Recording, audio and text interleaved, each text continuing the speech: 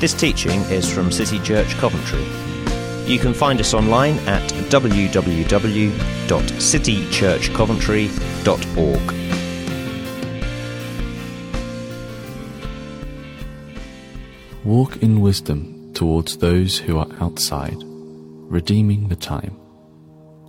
Let your speech always be with grace, seasoned with salt, that you may know how you ought to answer each one. Just a short reading this week. We actually looked at these scriptures the last time I spoke 2 weeks ago, because I want to talk again today about redeeming the time part 2, if you like, or redeeming more time. The passage we looked at before in Ephesians finds a parallel here in Colossians. And if you remember last time, the scripture said, redeeming the time because the days are evil. And we saw that there's a principle in God, and there's a dynamic in the coming of the kingdom of God. That when there is opposition, when it's a difficult time, when it's days of evil, it kind of describes the whole era that we live in. But also, particularly as things become more difficult and more challenging, there's always an opportunity for us to redeem the time, to buy back that moment to the eternal purpose of God. That whenever the enemy would come and think he's boxed us into a corner, he's actually really just put us in a place of great opportunity. And many translations, modern translations, translate the phrase redeeming the time, making the most of every opportunity. And that's what it means, but it kind of misses something in this idea of redemption, of buying back and taking something that looks like it's opposed to the purposes of God, looks like it looks like loss, something that looks like defeat, and turning it into a great victory. That what comes against us, what comes against this world to do harm, actually God turns it for good. And he says, you and I are those who can redeem that time. Remember, the word here for time is kairos, which means an opportune moment, a season of opportunity. And so today what I want to look at this short passage in Colossians where Paul gives a specific application to the concept of redeeming. Remember, Ephesians and Colossians are sister epistles, and they would have been read by the same people, although they were addressed to different churches. They would have then been circulated, and so when they would have read "redeeming the time for the days are evil" in Ephesians, they'll then find that in Colossians, Paul takes the same idea and makes a specific application. And the specific application here is to share the gospel, to preach good news. And he kind of gives us three things to do here, doesn't he? If I read it from the ESV, we heard it from the New King James because that gives us the phrase redeeming the time. But the ESV, walk in wisdom towards outsiders, making the best use of the time. Let your speech always be gracious, seasoned with salt, so that you may know how you ought to answer each person. And so we're just going to take those three phrases that Paul uses there as he unpacks it himself, to walk in wisdom, to have a gracious speech, and to know how to answer. Okay, so three ideas that he's giving, three things that I think are really quite simple to get hold of. And, when we take some of these simple principles of the scripture and kind of elevate them in our thinking and elevate them in our practice, we find that we engage with what God is calling us to do. So if we want to know how do we redeem the time, well, the scripture tells us, walk in wisdom, be gracious in your speech, and know how to answer. I think the third one actually comes from the first two.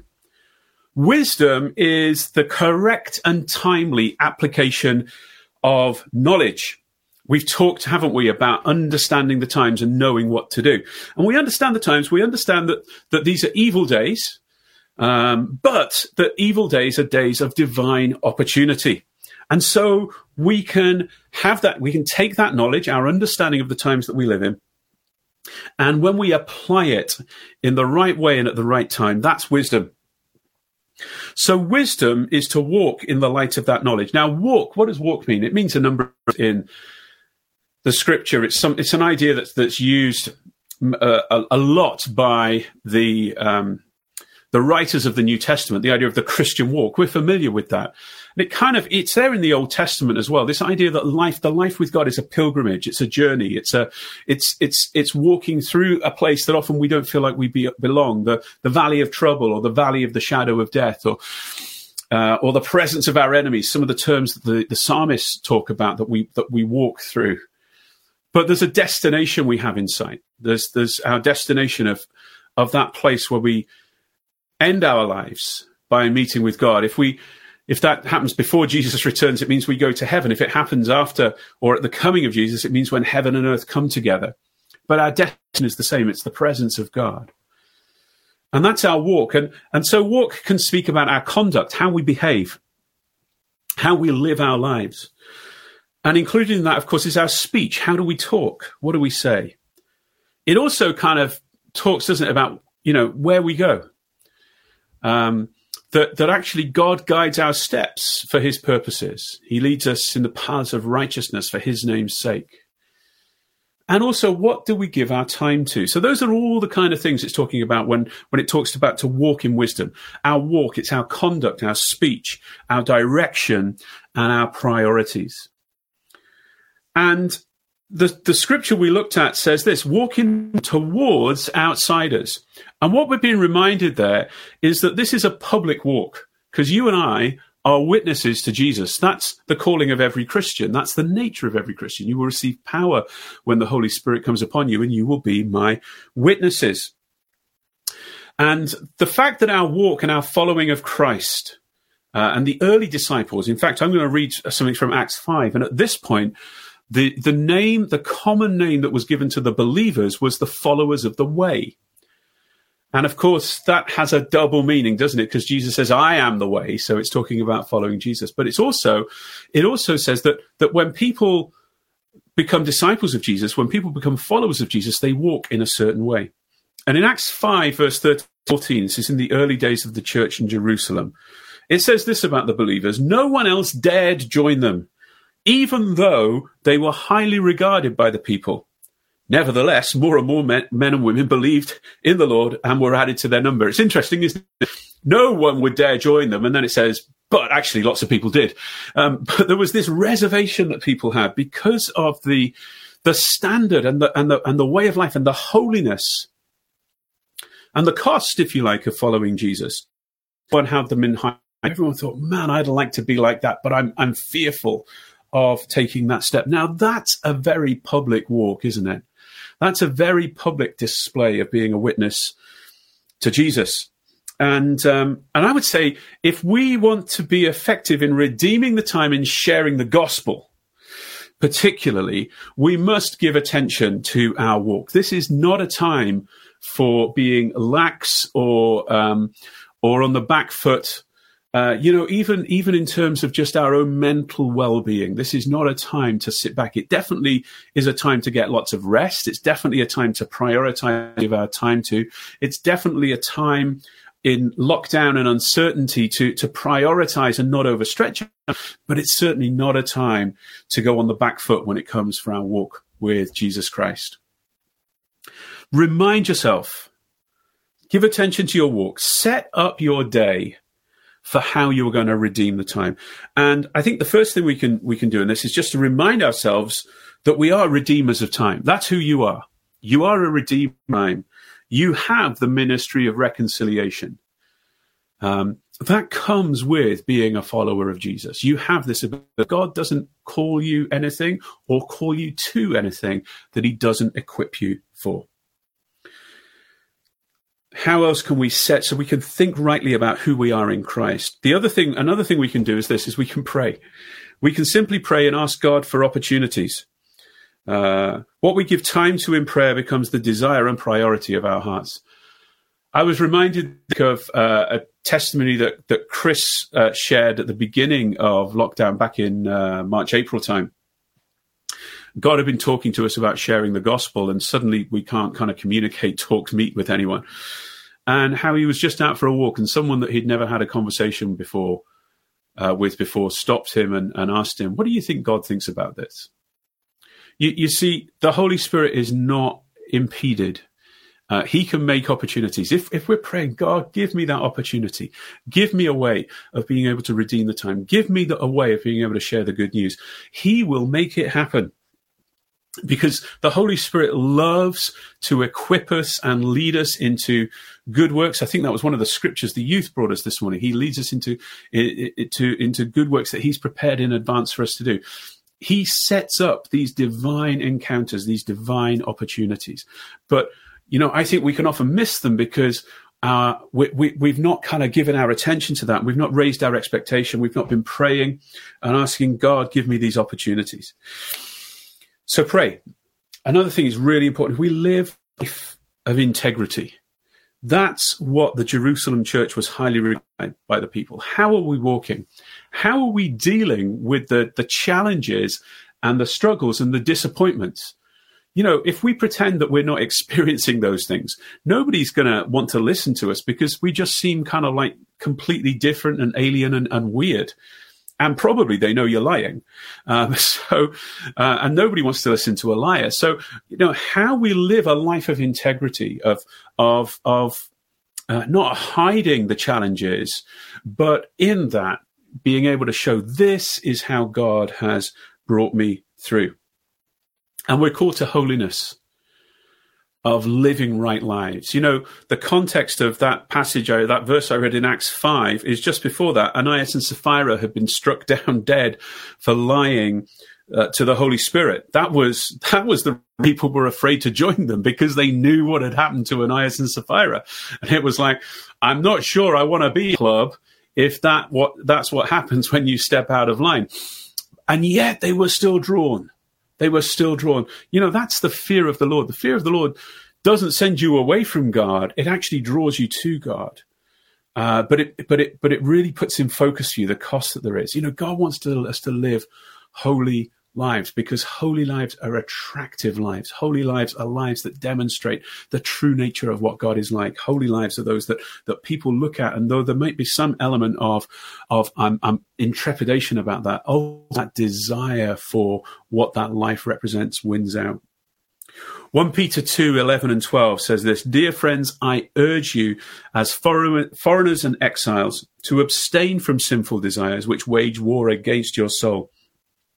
Live such good lives among the pagans that though they accuse you of doing wrong, they may see your good deeds and glorify God on the day that he visits us. Isn't that wonderful? Abstain from the sinful desires because they wage against your soul. God's first and foremost concerned about us. A holy life is the best life. It's the most fulfilled, enjoyable, exhilarating, loving life that you can live, rewarding. That's the holy life. But also then, it glorifies God because the fruit that it produces speaks so powerfully of who he is. Walk in wisdom. Let's set ourselves up to be ready to redeem the time. The second one is this: let your speech always be gracious. The grace of God is just a beautiful and wonderful and powerful and amazing thing. The grace of God is what sustains us. It's what keeps us alive. Galatians 1:6 says that we are called to live in the grace of God. It's kind of like it's a bubble or an atmosphere or a place or it's an environment. We live in the grace of God. Psalm 23, surely goodness and kindness or grace, his goodness, his loving kindness, his mercy will follow me all the days of my life. The grace of God is kind of characteristic of our lives. The grace of God is also the source of our life. Without God's grace, we wouldn't have eternal life. We wouldn't have the new life in Christ. We wouldn't have been born again. That all comes. The grace of God is the source of that. The grace of God is the means by which you and I receive any good thing from God. Grace is why I'm still alive and that my sin hasn't killed me. That's only by the grace of God. It's true for every one of us. We were dead in our transgressions and sins, but God raised us up in life with Christ together with him. We deserve death. We deserve separation from God. We deserve nothing but grace. But the grace of God comes. And so it says, be gracious in your speech. And I think if we're having to think, am I being gracious in my speech, then perhaps we need to dig down a little bit and say, am I living my life in the grace of God? Have I got a grace consciousness? Is that what fills me? Is that what frames my existence? Is my thanksgiving to God for his grace in Jesus Christ that's poured out to me day after day after day? Is that the kind of the founding reality of my life, or is it something else? Am I distracted by other things? Are other things coming in and taking root? If I have to think all the time about how I speak, that's exhausting. But having your speech, gracious speech, seasoned with the salt of the word, that is a natural flow out of a heart that appreciates and lives in the grace of God. Gracious speech means speaking words of life. Do you remember the time when Jesus says to the crowds, unless you drink my blood and eat my flesh, you have no part in me? And everyone, not surprisingly, left him, except the 12. And Jesus says to them, are you going to go as well? And I think it's Peter that answers him. It says in John 6:68, well, where else would we go? You have the words of eternal life. You have the words of eternal life. And there's a calling and an anointing upon you and I to speak words of life. I found myself a few times in the last few weeks, I've needed to be in conversations with people, maybe someone that's in trouble, maybe someone that's in difficulty, maybe even someone that I need to come and bring a correction from the word to. And my prayer in those situations has been, God, words of life. Give me words of life, not words of condemnation, not words of judgment, but words of life, like the disciples heard. The crowds heard something disturbing. The crowds heard something almost repulsive in what Jesus said, but the disciples said, but we've heard so much life. Your words are life to us. You and I can be those who speak words of life. And I encourage you, because I've found this so effective myself in recent times. If you're in a situation where you want to talk, you want your speech to be gracious, just pray and ask the Holy Spirit, give me words of life.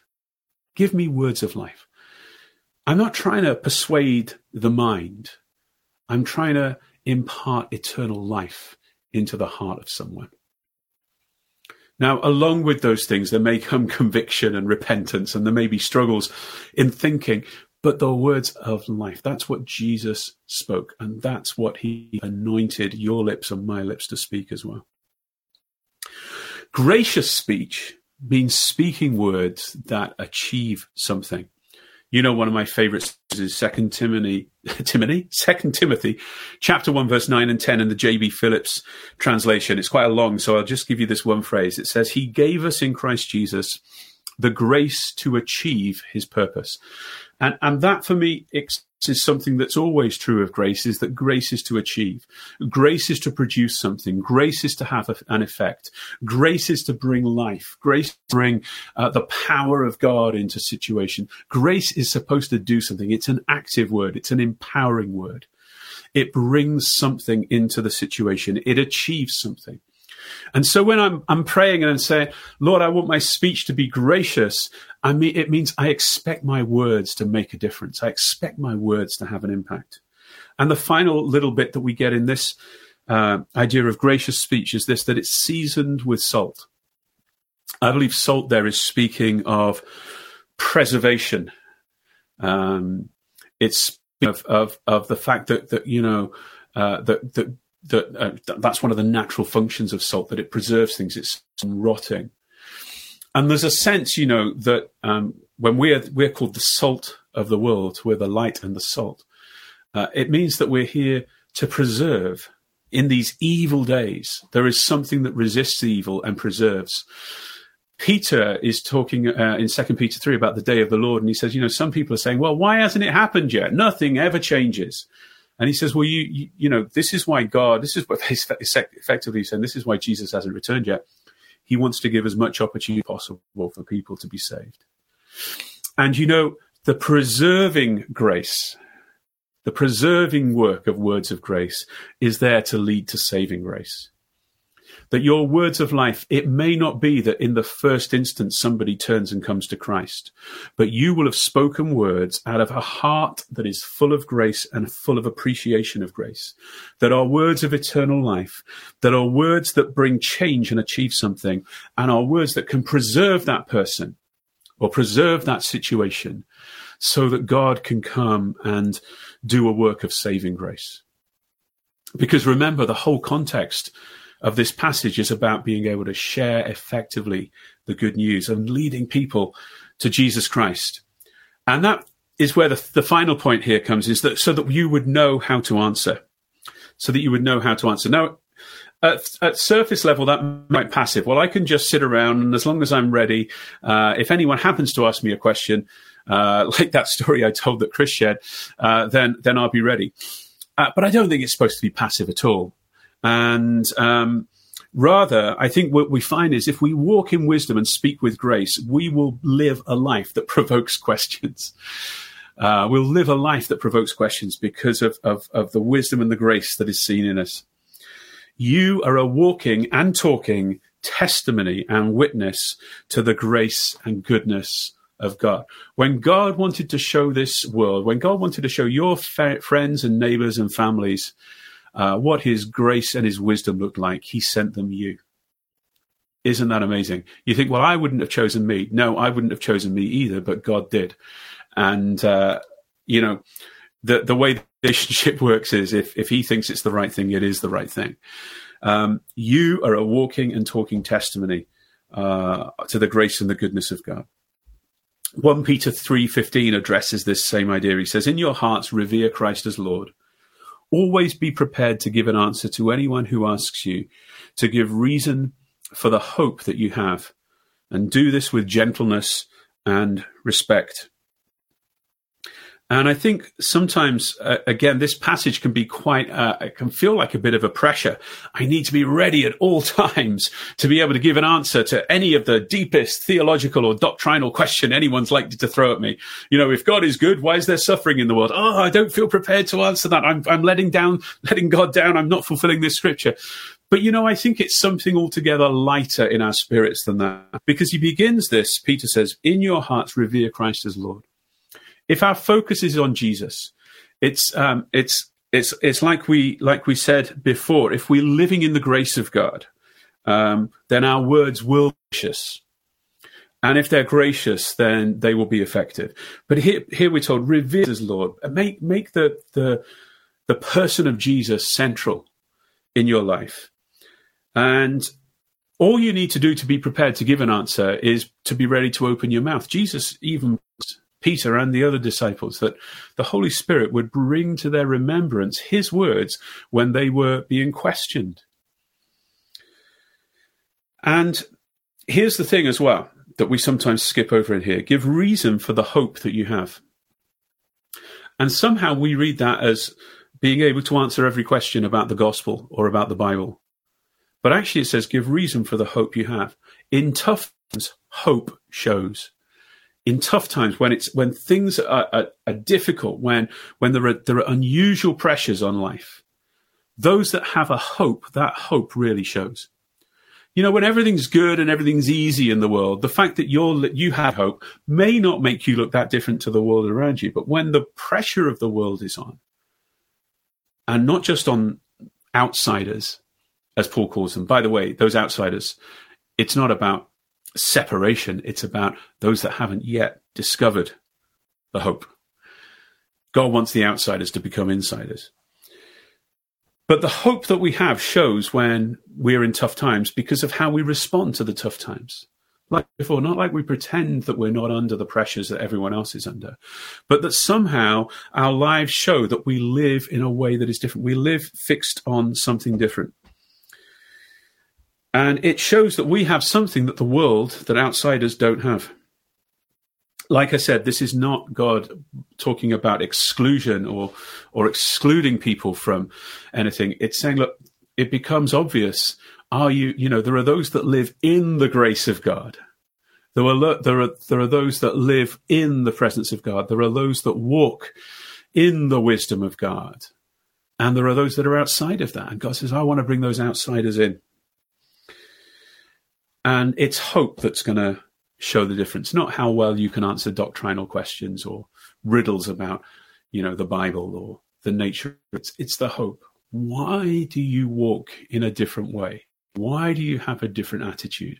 Why? It's like Paul on the ship that was about to sink. He stands up and says, "But God has told me no one's going to be saved if no one's going to die if you do what I say." He was in the same situation as everyone else, but he had a different word and he had a different perspective, and that hope was infectious to others. They were desperate. Of course they were. I guess maybe they would have done anything at that point. But there was a man whose response was different. I'm in the same boat. I'm in the same storm. I'm in exactly the same situation. But my life is framed differently. My life is resting on a word of God, on the call of God, on the goodness of God, on the faithfulness of God. That's you and I in this season. So let your hope show. Let it be seen how you walk in troubled times. Let it be shown in how you respond to adversity, opposition, even sickness or mental health challenges. Say, I've experienced this, but let me tell you how I've come through this, or let me tell you how I've been sustained in this, or let me tell you how I'm dealing with this. Let me tell you how Jesus is helping me through this. Why I'm not in despair, even though I might have been knocked down, even though, I've faced challenge, but there's a hope. There's something that draws me on and causes me to get up and go. We're not immune to any of these things, but we have a way of dealing and responding to them that the world doesn't have. Hope. Hope that God will ultimately work for good. Hope that Christ will one day put an end to all death and suffering if we take that long-term view. Hope that we will arrive safely at our destination just as bad. Hope that this distress and adversity is temporary. And as we come towards Christmas, we've got a wonderful opportunity to redeem the time, to walk and speak and answer in such a way that draws people to Christ and to a saving encounter with the gospel. Through the month of December, so City Church folks in particular, I'm talking to you now, we want to put out a series of short videos, Advent season, on the theme of the light shines in us. Hopefully, one or two of those will go up in the community group tomorrow so you see what we're looking for. And we would like as many of you as possible to do that. It can be a reflection on a scripture. It can be a testimony. It can whatever you want that just brings out that principle of that the light shines in the darkness. There's so much rich language used around that in the time in the expectation of Christ coming, that he comes as the true light, the ultimate light, to come and bring illumination into the lives of men and women that had never been known before. That's what God is doing. So we're after you to make those videos. This can be your way of redeeming the time. This can be your way of laying hold of the prophetic word that told us it should be a year of evangelism. Where you think, I've not had a lot of opportunity this year. The opportunities are still there. The year isn't over. The opportunities are still there. We can redeem the time. We can take the adverse situation and say, I'm going to do something that means I'm part of God's answer. And so keep looking in the community group. That's where we're going to share details of how we would like you to do that. And then we're going to be putting those out through the month of December. And we're going to build towards our Christmas Carol concert on the 16th, which is going to be the worship team are doing a fantastic job of putting together some beautiful music for that. And we're going to use that as a way to tell the wonderful story of the incarnation of Christ coming into the world to seek and to save the lost. A wonderful opportunity to share the gospel. Sunday, the 20th of December, the children, as well as many other folk, will be doing our family carol service. Another opportunity to share the good news. And I know that the kids leaders are already getting some of the material ready for that and engaging the children in doing that. You think, if you make a video, here's what you can do. You can share. There's the power of sharing stuff on social media is amazing. And, the more that further we can get the word, the more people we can draw in, the more we can invite and bring into our Christmas services. And we're going to be ready early in the new year as well to another Alpha course, because we believe there's going to be a lot of people that want to hear more about the good news of Jesus Christ. Those are all ways that we can redeem the time as we walk in wisdom, speak gracious words, and live lives that provoke questions that we can then answer and share about the hope that we have in Jesus Christ. You and I, by the anointing of the Spirit, are going to redeem the time in these last few weeks of 2020. Amen.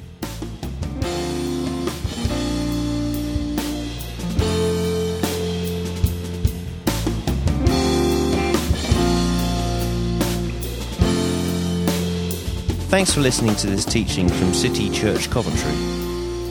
You can find more great teaching and other resources on our website at www.citychurchcoventry.org.